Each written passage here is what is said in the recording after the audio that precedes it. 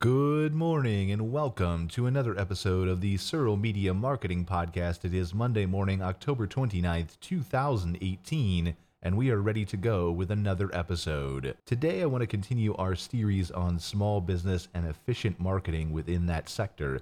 And so it's not really a situation where you have to go back and listen to the first episode, the second episode, those types of things from yesterday and the day before.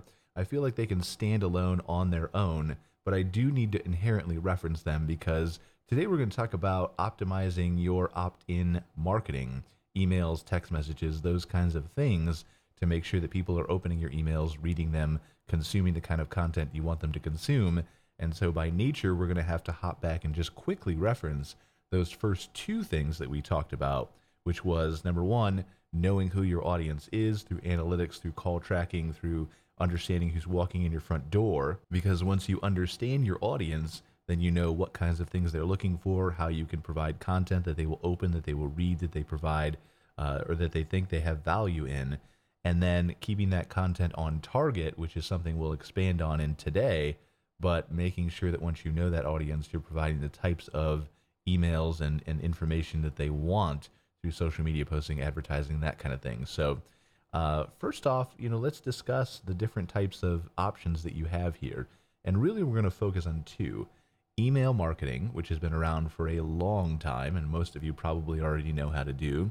And then text message marketing, which is the kind of, obviously text messaging has been around for a while, but it's just now starting to come into its own as far as marketing goes. And I think that's more a consequence of the fact that people are ignoring emails and most of them open text messages, even if they don't read the marketing ones, and sometimes will get irritated by them. So the problem inherently with email is not that people don't prefer email. They do. Recent survey, 86% plus, depending on the survey that you look at, prefer email. Of course, some could be a little bit less, but email shows really no signs of slowing down because of how simply effective it is in communication. The problem is that there's a ton of it out there. No one is going to their email inbox and being really excited to look through all the subscription newsletters that they signed up for at their favorite retailers, because in most cases they know that almost all of these emails are simply offering a deal or a special or saying buy, buy, buy, buy, buy, buy, buy. And where you can really stand out and get a local following who will open your emails and will consume your content and read also with the framework of possibly buying at your business is by consistently providing value and proving to the people that you're sending emails to that every time they open your email, they're going to get something valuable. And that's a long, hard play. Like it is, because most people have been trained in their brains, this is just spam and I'm going to hit delete on it, even if I ask for it. So it's definitely an uphill battle that you have to face and climb when you're trying to tell people this. But if you're open and upfront with people in the beginning, I think you're going to get half the battle done right off the bat, as long as you back up what you're saying. And so this is part of the opt-in process. Obviously, you don't want to send emails to anybody who didn't opt in, maybe even use a double opt-in through a service like MailChimp or Constant Contact or something like that. But you want to make sure that the people who you're sending emails to want to receive your emails. And then during that sign-up process, I feel like is really your opportunity to do that initial communication, deliver that initial promise, and then make sure that people are getting what you promised them. So let's look at an example. Someone's in your store. You're obviously trying to collect their email address through whatever means you can. Business card, drop-in form, asking them in person, having a tab they can say, piece of paper they can sign up and write down things on, whatever it may be. You should be trying to collect email addresses for different marketing methods. But during that process, I think is your opportunity to say, we'd like to send you a weekly, daily, monthly newsletter, but we're really not going to be focused on selling cookies or yoga classes or coffee or whatever my business is. We are instead going to be focused on providing value to you.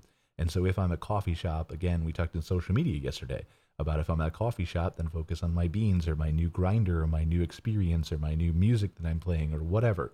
The same thing translates to emails. You just don't have to create as much content around it. So look at your last few social posts that you've come up with for the month of whatever, and take the 4 best of those, combine them, expand them, and put them into an email, and you've got your content done. So it really doesn't take you that long to come up with this stuff because you can use content that you've already used on social in ads and on social in email and on whatever. So really during the sign up process, again, is your opportunity to say that we're going to provide value to you every single time we send this. Only a tiny fraction is going to be focused on the deal or coming in or loyalty or whatever it may be. Would you be willing to then sign up for our newsletter based on that? And I believe that most people will probably agree to do that who would have been willing to receive email marketing in the beginning. There's going to be a lot of people who just won't give you their email address because they won't give it to anybody. Don't feel offended based on that. But if you can provide value and say, I'm going to stand out in your inbox, I promise you I will, and if not, there's going to be an unsubscribe button there, or you can just call us or tell us next time you're in the shop for coffee, and we'll take your email address off of it. But we really want to provide value, even go a step further and say, we'd love to hear your feedback. So if you get the first email and you think that this isn't valuable to you, well, tell us what would be. And so just having that constant communication with your customers is going to break down a barrier with them to begin with. And the same thing goes for text messaging. Now, people right now take their phones and their privacy on their phones a lot more seriously than they do their emails. And the reason for that is because they haven't been getting a lot of text message advertising. It's been coming, you get the coupons from JCPenney's and Kohl's and other places like that, but it's not have been as pervasive yet. And so it's kind of irritating when you get one of those things and you're expecting that beep or that message tone to always be from a friend or a family member or something important that you need to check. And when it's not, it becomes kind of, oh, it's just that. So here it's even more important, I feel, to be transparent with people if you're going to do text messaging. And really, text messages, again, are short messages. And so this is a different type of content from emails, but the same type of methodology that you're trying to cover here. And that is that you want to make sure you provide value and you want to make sure you're giving people something they need. Now, in the case of text messages, since these are so short, oftentimes these will be discounts or codes or things of that nature that you can use to, provide value that people want. And so some of the examples here are just making sure that people know when you're going to text them that, hey, this is a text messaging service that's going to focus on deals.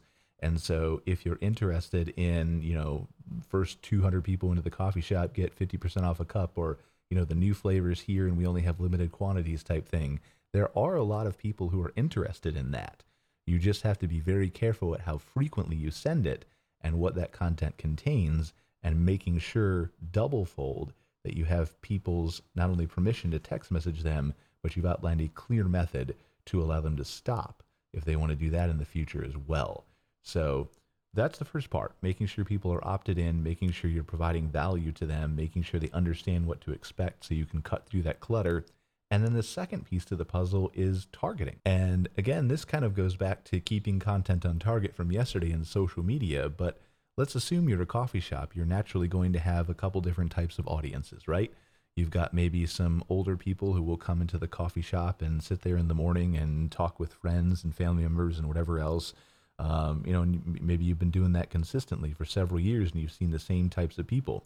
And then you've got the younger crowd who comes in maybe an hour later to sit and work, and maybe they're staying there for 2 or 3 hours at a time. And then, whatever, everybody's different. Whether you're a coffee shop or a yoga studio, whatever, you've got different people for different things. If you're a gym, you've got people interested in boxing and some people interested in, Muay Thai or something else. And so you can segment these people. So you create lists based on people who are interested in, boxing, or they're interested in self-defense or whatever it may be. And then you put these into separate lists instead of all together in the same one. That way, when you send an email or a text message, that you're focusing specifically on an interest of that person. Another good example is, again, with Insider Perks, who we've been dealing with campgrounds for so long, is they have these deluxe cabins at their campgrounds. And just because you stay in a deluxe cabin, which is kind of like your hotel guest, doesn't mean you want to see any information on RVing, because you don't own an RV. So segmenting that can be a really powerful tool to make sure that people are opening emails as well. So quick summary then, you really just want to make sure that, again, you are optimizing your opt-ins. You want to make sure that you are getting people's permission, that you're understanding what they want to see and how you can provide value, especially in emails. And then you want to make sure that you're following up and consistently delivering that value. And if you feel like you can't deliver that value, if you feel like you can't figure out any content to put in that email, then don't send it. That's the easiest thing to do, because it's better to not send an email and have someone ask where it is than to send an email that is not what you're promising or not what people are expecting, because then you're going to lose their trust. So really appreciate you guys joining us for another episode of the Serial Media Marketing Podcast. We will see you tomorrow.